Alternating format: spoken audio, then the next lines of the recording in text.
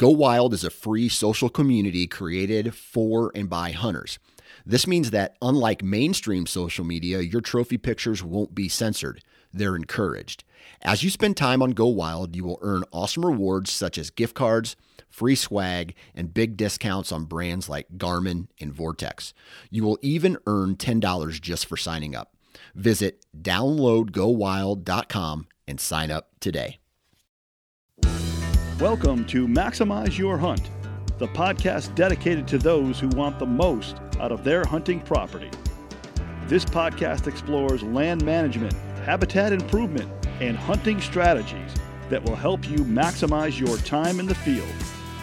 Follow along as industry professionals that live and breathe white-tailed deer share their secrets to success.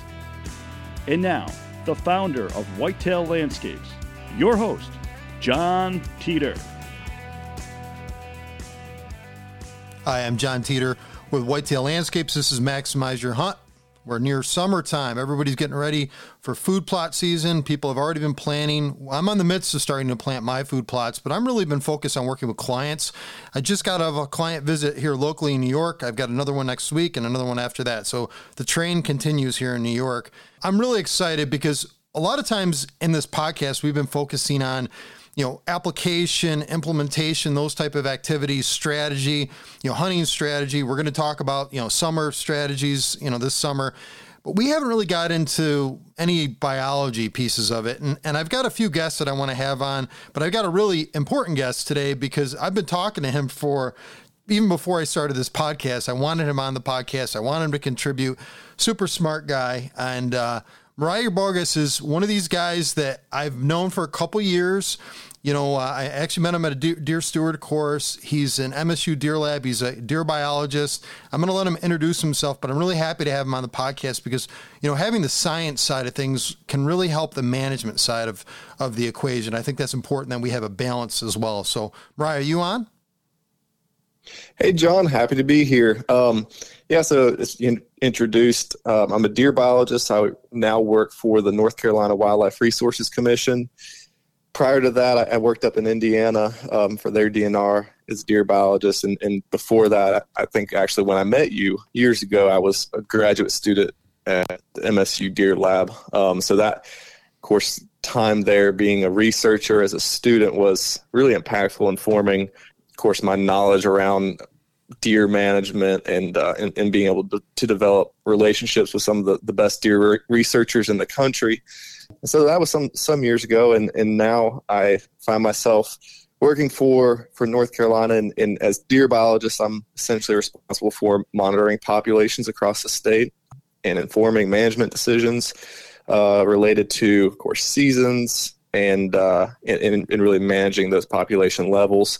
That's one part of my job. Of course, I have other duties like chronic wasting disease management, since it's directly very impactful to deer populations, and a number of others. But essentially, if it comes down to deer and it's a statewide issue or something like that, it kind of falls in my lap, and I get to work with a lot of other fine scientists here and biologists across the state. So it's a fun job. I really enjoy it as a deer nerd through and through. I love to deer hunt, and that's always been my thing for a number of years.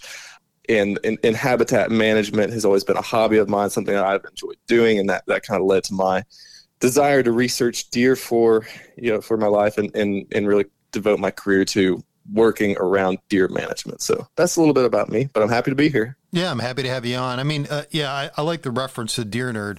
The funny thing with you, and when I had talked to you years ago, we were talking about a few different things, and I could just tell the passion. You are, by far, you're very interesting. You're very intertwined with the research, even though, now you're on the recommendation side. You're managing, an entire state.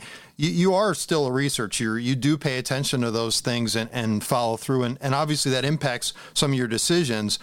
The thing that I do really, I'm happy to have you on this is, a lot of times when we talk about population dynamics and managing those populations, there's a lot that goes into it that just the average deer hunter doesn't think about. And it's trying to take some of the pieces of how you look at it from a state standpoint, apply those, and maybe taking the pieces from a landowner and saying, okay, what can I do better on my landscape to deal with situations if you have CWD or any type of disease that's impacting you? You know, how do you approach those issues? So let's kind of like break down the topic. So I think we want to talk about, and I'll let you lead the topic. Let you explain what you want to talk about today. Yeah, so I think the subject to really tackle today is density dependence in deer populations and what that means. That term's thrown all over the place. The deer are density dependent, and of course that surfaces in many different ways and how it affects reproductive output and the condition of deer, the habitat quality for deer, and I want to tackle those subjects. But before we get into it any further, I just want to say this principle of density dependence works for deer populations regardless of scale, right? If we're looking at this from a statewide level, countywide level, which is what I normally do if I'm monitoring a population, I'm looking at countywide data, or even at a property scale. What changes is how you apply it and how you monitor those populations. And we'll talk about that a little bit more in part two, and we'll structure that conversation completely around what a private landowner can do in monitoring a population. To be able to get to that, we have to discuss what is density dependence. And so I imagine most listeners out there have some understanding of this, but it really is the reason why habitat management and a holistic approach to improving habitat quality is important if you want to have a robust quality deer herd. And so before we get into it, what we're going to have to talk about this is somewhat of a graphical representation, which is a little bit difficult when you're in a podcast. But of course, imagine everybody's used to looking at a line graph. You have your y-axis on the left, which goes up and down, and your x-axis is what goes along the bottom. Okay. If we're talking about the reproductive output of a population as the line will go up to an increase from the left to the right, sloping upward, right? That's how we would imagine this population increasing over time if nothing was done to take deer out of it. What happens is that population increases, it gets closer and closer to carrying capacity. And when that happens, we see reductions in fawn recruitment, we see reductions in deer quality. But that's that principle of density dependence. Okay, Mariah, can you wait 1 second? So you used the term carrying capacity. A lot of people may not know what that means. So let's define what carrying capacity means first. Right. I'm glad you brought that up. So yes, so carrying capacity is a finite number of deer that habitat can support. Okay, so let's say, for instance, we're managing a property that's 640 acres. It's a square mile. Average home range, kind of give or take for a white-tailed deer. And let's say that you have 50 deer on that property and your carrying capacity is 50 deer, okay? Which means you would be at carrying capacity. So what does that mean? Well, carrying capacity is the number of deer that population or that property that you're working on can support without there being a detrimental effect to the habitat moving forward or the carrying capacity in the future. So breaking that down a little bit, if you're at 50 deer on your property and that's your carrying capacity, if you just step away, that population is still reproducing. If it's trending upward, that population is going to continue to increase over carrying capacity. It is possible to have a population over carrying capacity. And what happens is that when you're over carrying capacity, those deer, because the herbivory is so strong, it is reducing the quality of habitat for the future, and therefore your carrying capacity is actually declining because you have too many deer. So, breaking down this example a little bit more, how would we see those effects playing out? Well, it could be a reduction in hardwood tree regeneration. We could see an increase in herbivory on oak seedlings or other tree seedlings, and therefore those trees would not be able to successfully reproduce, and the carrying capacity for the future would be hurt, and so it would go down. And so that's loosely the definition of carrying capacity. It's that number of deer that habitat can support without it being detrimental to the habitat. There are a lot of instances around the country of small properties and so on that are well above carrying capacity and have been for a number of years. And what happens is, like I said, if you had a graphical representation and the carrying capacity was a horizontal line on that graph we discussed earlier, as our deer population increases over that carrying capacity line in the future will start decreasing. It will actually start moving downward, and our deer population will start to follow it, right? Because there's not enough food for that population to keep reproducing at the level that it is. But the deer population will still remain above carrying capacity, somewhat riding that carrying capacity down. So going back to our property example, if you're at 50 deer on your property and you allow it to increase up to 55 or 60, in 5 or 10 years, your carrying capacity would be maybe 45 deer or maybe 40 deer, and your population would have decreased to, say, back to 50 deer, but you're still over the carrying capacity, therefore riding that carrying capacity down. And so carrying capacity, of course, is important in that context, because as wildlife managers, we have to be mindful that we're not sustaining a deer population over that carrying capacity, because if we are, we're creating real issues for the future of that property and its well-being. So, Mariah, I want to, and you've just laid up quite a bit on us, and, carrying capacities are going to vary across various landscapes. I talked to one of the managers that's on this podcast, and he was in Iowa recently doing a project with the client. And again, he's just looking at the deer numbers alone, and he's sitting out looking at a field. There's a few hundred deer in a field. I've managed areas like that in New York specifically, and the habitat is degraded. And as a result, the habitat being degraded, you get to see the physique, the actual, the deer's physical state degrading. And as a result of that, without the nutritional benefit of all you're talking about various plants, it seems as though that impacts, their body potential, their status, their antler potential. Those things are all impacted when you have, these limitations in the landscapes from a food standpoint. And then on top of that, of course, having a less productive environment, creates issues down the road. And one of the strategies, I'm just going to throw this out there, is, not just managing your deer population, which is for another discussion, but looking specifically at the habitat and the consumption values of some of the plants that you have on the habitat, and, kind of starting to assess, what is consumed, the volume of consumption, the richness of the plants, like the species richness, and kind of gauging that. Like if you're having exclusion cages or larger exclusion cages, on my property, I have like 10 by 10 exclusion cages, and I'm looking to see, what the consumptive values of some of these plants are. So I get more familiar with what deer are eating or not eating. So didn't mean to take us down another rabbit hole, but that all plays into what's the health of our herd. And when you're starting to exceed these numbers, it is impactful. And Mariah, I got a question for you, because I think this is something people ask.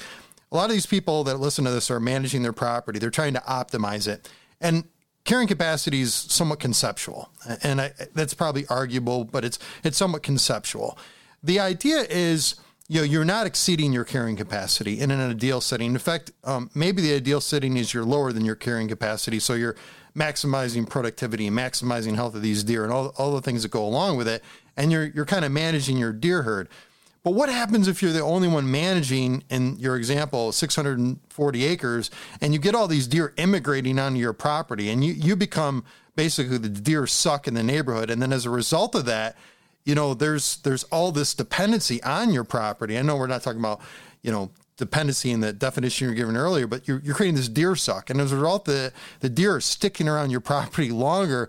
And as a result that you're like, I need to put in more food plots, I need to cut more timber, it creates all these other factors that become more difficult to think through and figure out, how much do I cut? Do I continue to cut? Do I continue to expand my food plots? What do I do? And so any perspective on that, I'm taking us down a rabbit hole, but I know people have this issue because I've seen this.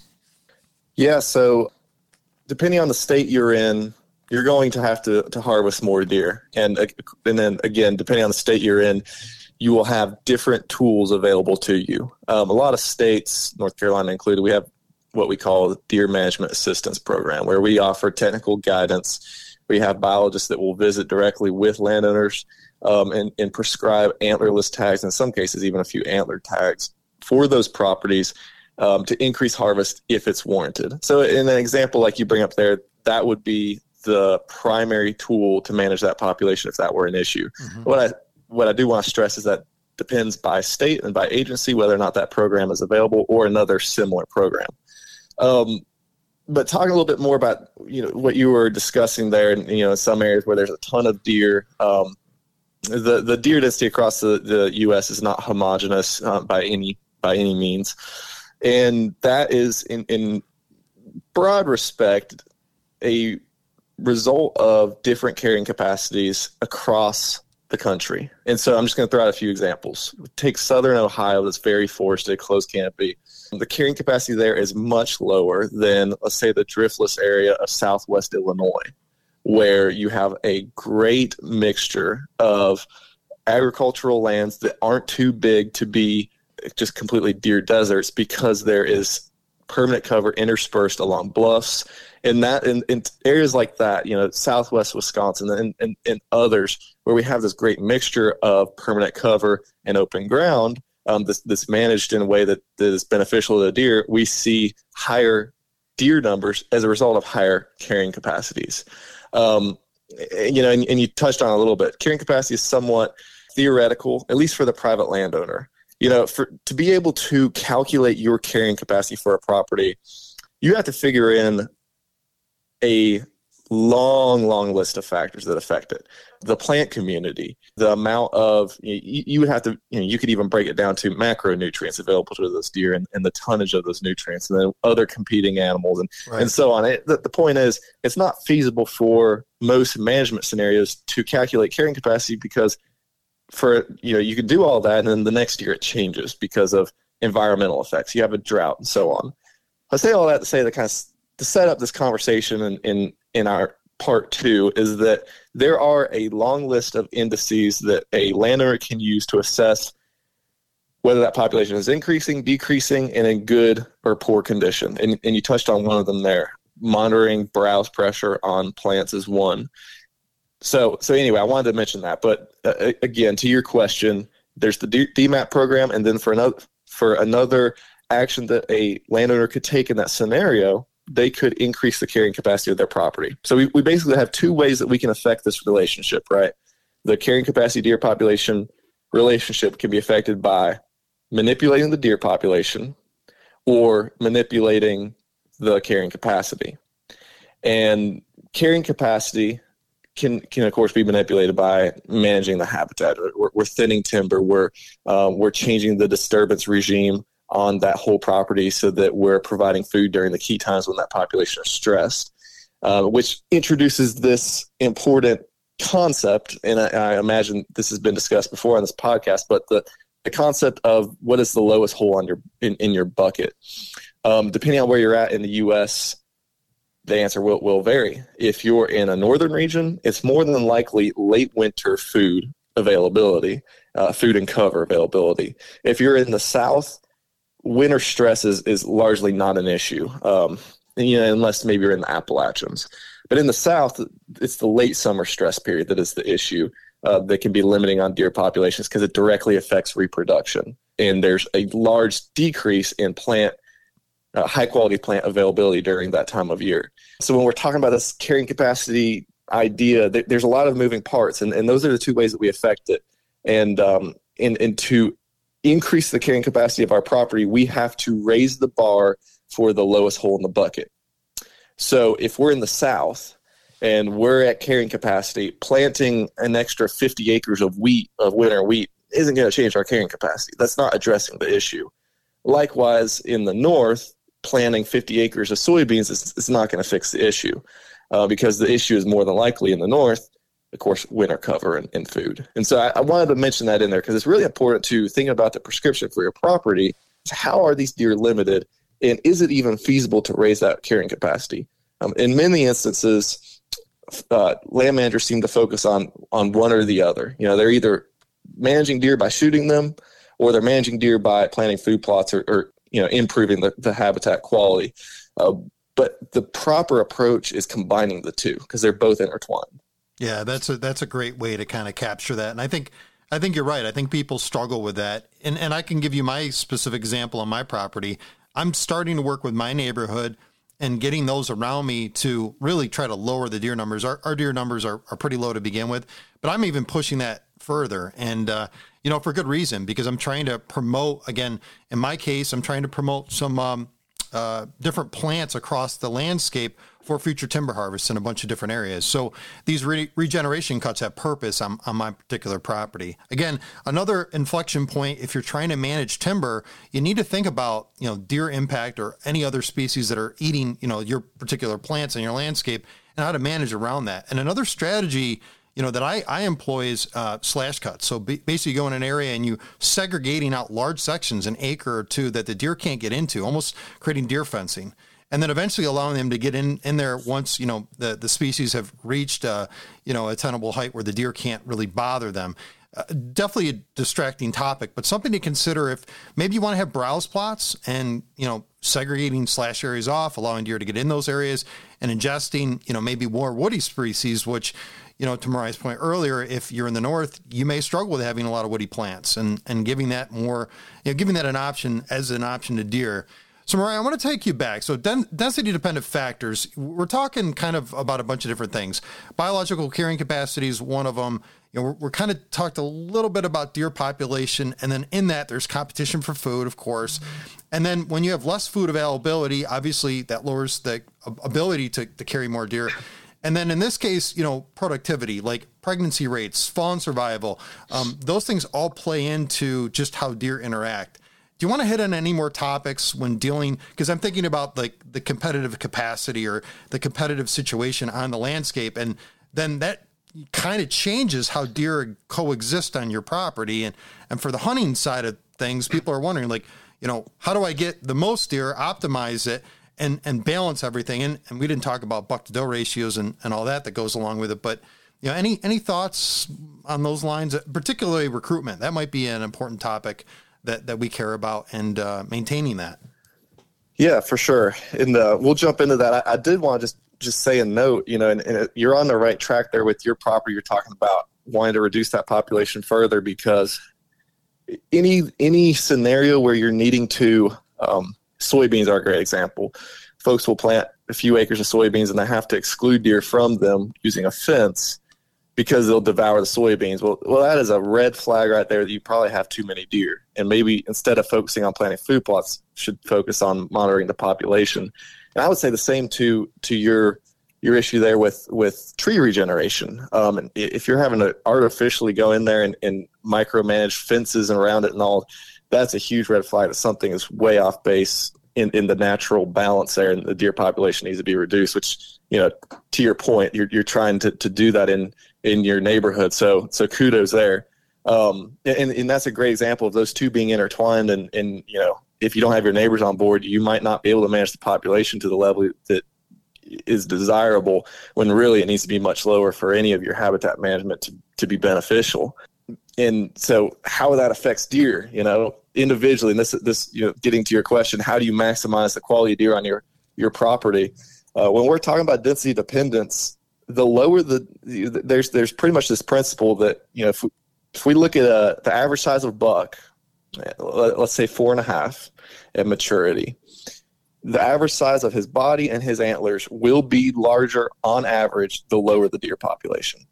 So if you have, and you could take that to extreme, all the way down to we have just a couple of deer per square mile, that is where you would have the largest size bucks. There's no bottoming out, or leveling off at a moderate density. And that's because deer are concentrate selectors, and they focus on eating the highest quality forage pieces off of the highest quality forage plants. And regardless of how well your property is managed, those are still limited, and they're mixed across the landscape because they're natural plants distributed across the landscape that a deer finds while it's foraging. And so if you have 5 deer per square mile, there's more of those high quality plant parts throughout the year available to those deer than there are to deer at 10 deer per square mile. So I wanted to break that down at first, is that there's a trade-off here. From a hunting quality standpoint, we want to maintain a population level that is moderate for our area so that we will see deer while hunting, we'll have an enjoyable experience, but we're still maximizing antler growth to the highest level that, that we want. But we do have to understand that if we drove down that deer population really, really low, we could have higher quality deer. And so, and that's often misunderstood by folks who they'll, maybe they're supplementally feeding or they're planting food plots and all. They think they're going to grow the antler size of the deer, but they're not actually decreasing the deer population. They're trying to maximize the size of the deer population. So rather, what's going to happen in that scenario is that population is just going to keep creeping up, because maybe you did increase carrying capacity a little bit through your efforts, but the deer population is going to rapidly reach that same point. You're not increasing quality any, rather, all you did is just squeeze in a couple more does onto your property. So it really is a mixture of the two together. But getting to your question a little bit further, the way that density dependence affects deer is through their body quality and body size. And so if we take the average weight of, a yearling buck or a yearling doe, that average weight over time will decline if habitat quality declines. Body weights in general are not the most sensitive index of deer population quality. And I'll get into this a little bit further in part two. But, if an animal is born in a really poor quality forage year, it will be smaller bodied than a deer born the year before or the year after that was born into a really high quality forage year, because it will get better. It'll get more milk during lactation. It will have higher quality forages during its first few months of life.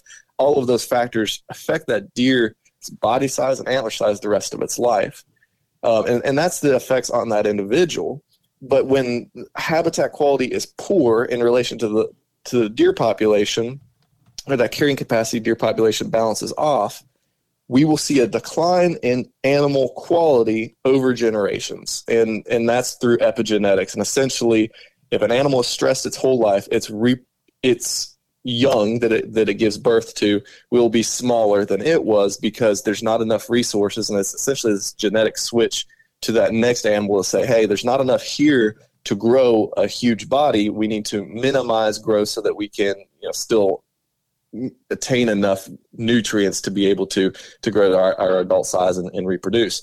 And so that's the long-term epigenetic effect. And so examples of this would be along the Ohio River or along the Appalachians. In some areas, you can go 50 or 60 miles and the body and antler size of deer will decrease by 10 or 20% between two different areas, again, 50, 60 miles apart.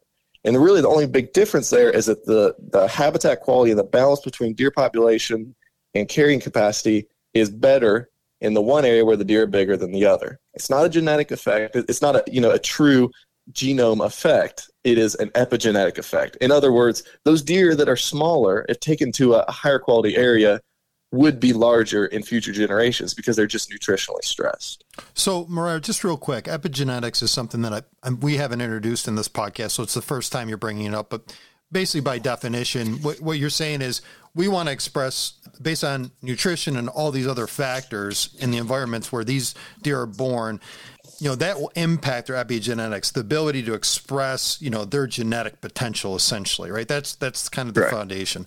So I think for a lot of people, it's not a concept that's necessarily ever present, but something certainly a deer biologist understands. Let me ask you another question, and I'm not trying to lead us down the path, but all these diseases that we've experienced and we're experiencing more often. I just looked at a chart the other day, and I'm kind of looking at, like, in my area, in New York, we've had chronic wasting disease, not in abundance, not like some of these other states. But in North Carolina specifically, in some of the southern states, what type of diseases are you dealing with that are impacting your deer herd? And obviously, that's another density-dependent factor that's impactful. And how are you dealing with that across the landscape? Maybe not specifically like what's the plan, because I know some of these they're not sure how to handle it. But are those things big factors in your state and other states that you're familiar with? So in the Southeast, hemorrhagic disease. So either epizootic hemorrhagic disease or blue tongue, which are two different viruses. Yep. Hemorrhagic disease has been endemic to the Southeast as long as modern deer researchers have been researching deer down here. And so that's an ever-present circulating virus, and we'll have localized outbreaks from year to year. And they can knock down a population pretty quickly. You know, when you have a hemorrhagic disease outbreak, you'll have a lot of mortality over a week, 2 weeks, a month. And then of course, once there's a real solid freeze, that mortality event will stop. Those populations bounce back with some time, as long as the habitat quality is there. So, you know, on a property where the population was already balanced with habitat quality, going back, you know, let's say we have 50 deer per square mile, it knocks it down to 30 deer. In a couple of years, you'll be back to 50 deer. But if you're maintaining a population over carrying capacity, and there's some examples of this in the Southeast, after a hemorrhagic disease outbreak, that population never comes back up because it was simply staying above carrying capacity for so long because you had all these long-lived animals that weren't being taken out, that weren't reproducing very well because there wasn't enough food to lactate and actually, you know, develop a fawn. And so, but in general, hemorrhagic disease outbreaks, the population recovers relatively quickly within a couple of years. The disease that, of course, is of large concern in the Southeast and is much more impactful to the deer population long-term is chronic wasting disease. And you know, it's most recently just detected in North Carolina and in some other southeastern states. And that disease is the most impactful long-term, and I'm talking generational effects here, to deer populations. And simply because it's a permanent disease that you can't remove it from the landscape because the infectious agent is a misfolded protein, which is not alive. So the way that disease is best managed is by reducing spread of the disease. You don't want to spread it to the new area where it's not already occurring because you can create a new hotspot that way. Yeah, and that stuff is scary long term, and of course, you know that it socially stresses a herd. You get a lot of impacts as a result of that, and you know I think we've experienced CWD in small areas of New York. I'm in central New York, and what they did to manage the deer population in those areas is they did mass shoots around those CWD areas to limit the deer population. Right, wrong, or indifferent, that was the strategy at that time several years ago. All right, and I didn't mean to distract the conversation, but I think a lot of people are thinking about, you know, density-dependent factors, disease being one of those, ever present, right? They're just it's going to exist over time, over long term, and you know that's something to consider, you know, across your landscape and how you're dealing with, you know, your deer herd. We've had hemorrhagic disease breakouts this year in the Hudson area, and that was not a surprise, but it's been commonplace over the years. But you know, it devastated those areas, and of course, you know, that impacts your hunting, and people don't want to see their deer populations decrease to a state where hunting's not as productive as you hope it to be. Right. So yeah, and I just want to add a couple things on hemorrhagic disease before we move on.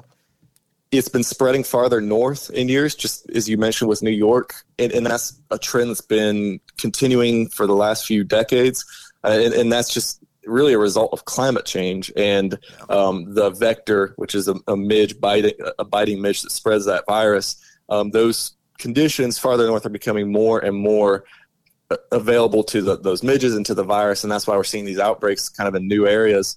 And then one other thing I wanted to mention just about hemorrhagic disease is that it's not necessarily directly density dependent. So, you know, if you're managing a population, if there's an outbreak, it's not necessarily because you had so many deer. That's not really how hemorrhagic disease works. It's already circulating in that local midge population, whether or not you have a high deer density or not. Of course, you'll have higher mortalities if you have a higher deer density, but not necessarily a higher rate of kill, if that makes sense. Yeah, no, good point. Good correction on my part. I appreciate that. So let's go any place else you want to go with this conversation now, next stage of this. Anything else?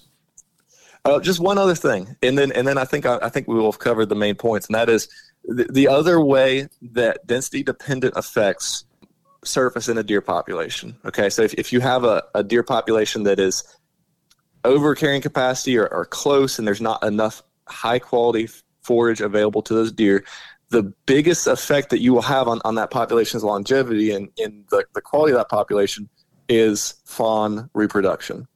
And when we're talking about fawn reproduction, of course, we usually use the term fawn recruitment. That's what I'll use, and that is essentially how many fawns successfully are raised to hunting season, to opener hunting season, for each doe in your population. So it's normally a percentage.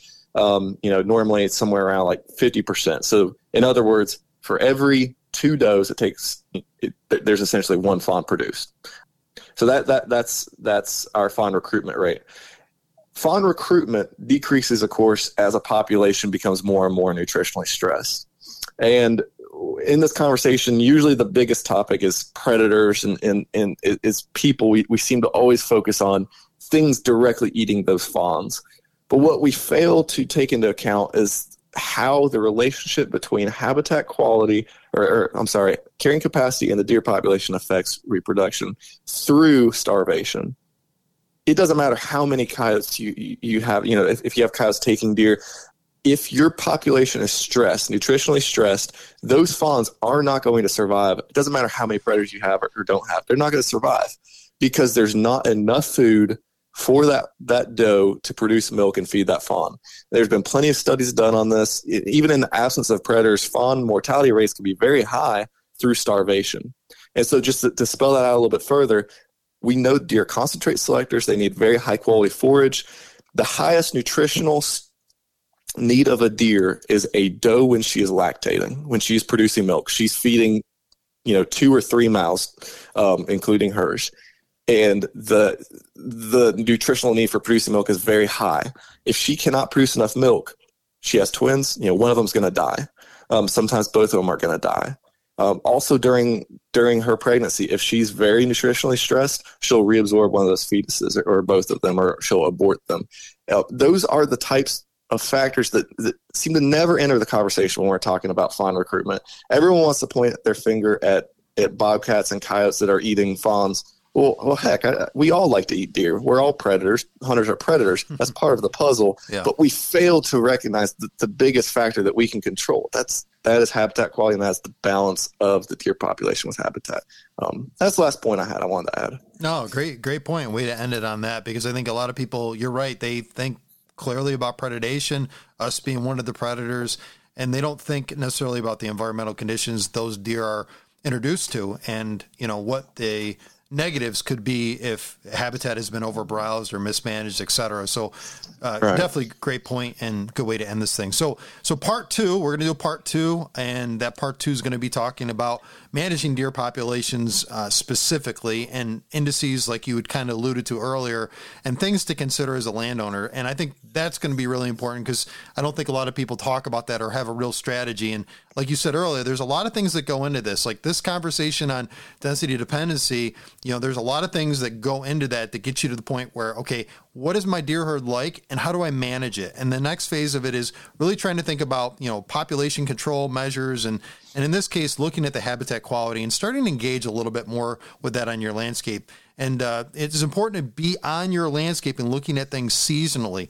You're not just building a deer herd on a certain portion of the year. I hear that quite often from different people. It's an all-season thing, providing all-season food and focusing on maximizing and optimizing your property for deer all year long. That's the most important thing I hope people get out of this conversation. So, Mariah, thanks for being on. I'm looking forward to part 2 of this, and we'll have you on a bunch more times, hopefully the rest of the year. So that's great. Sounds good, John. I enjoyed the conversation, and I'm ready for part 2, and we get to talk about applying this on the ground. All right, man. Thanks, man. Talk to you soon. Maximize Your Hunt is a production of Whitetail Landscapes. For more information on how John Teeter and his team of experts can help you maximize your hunt, check out whitetaillandscapes.com.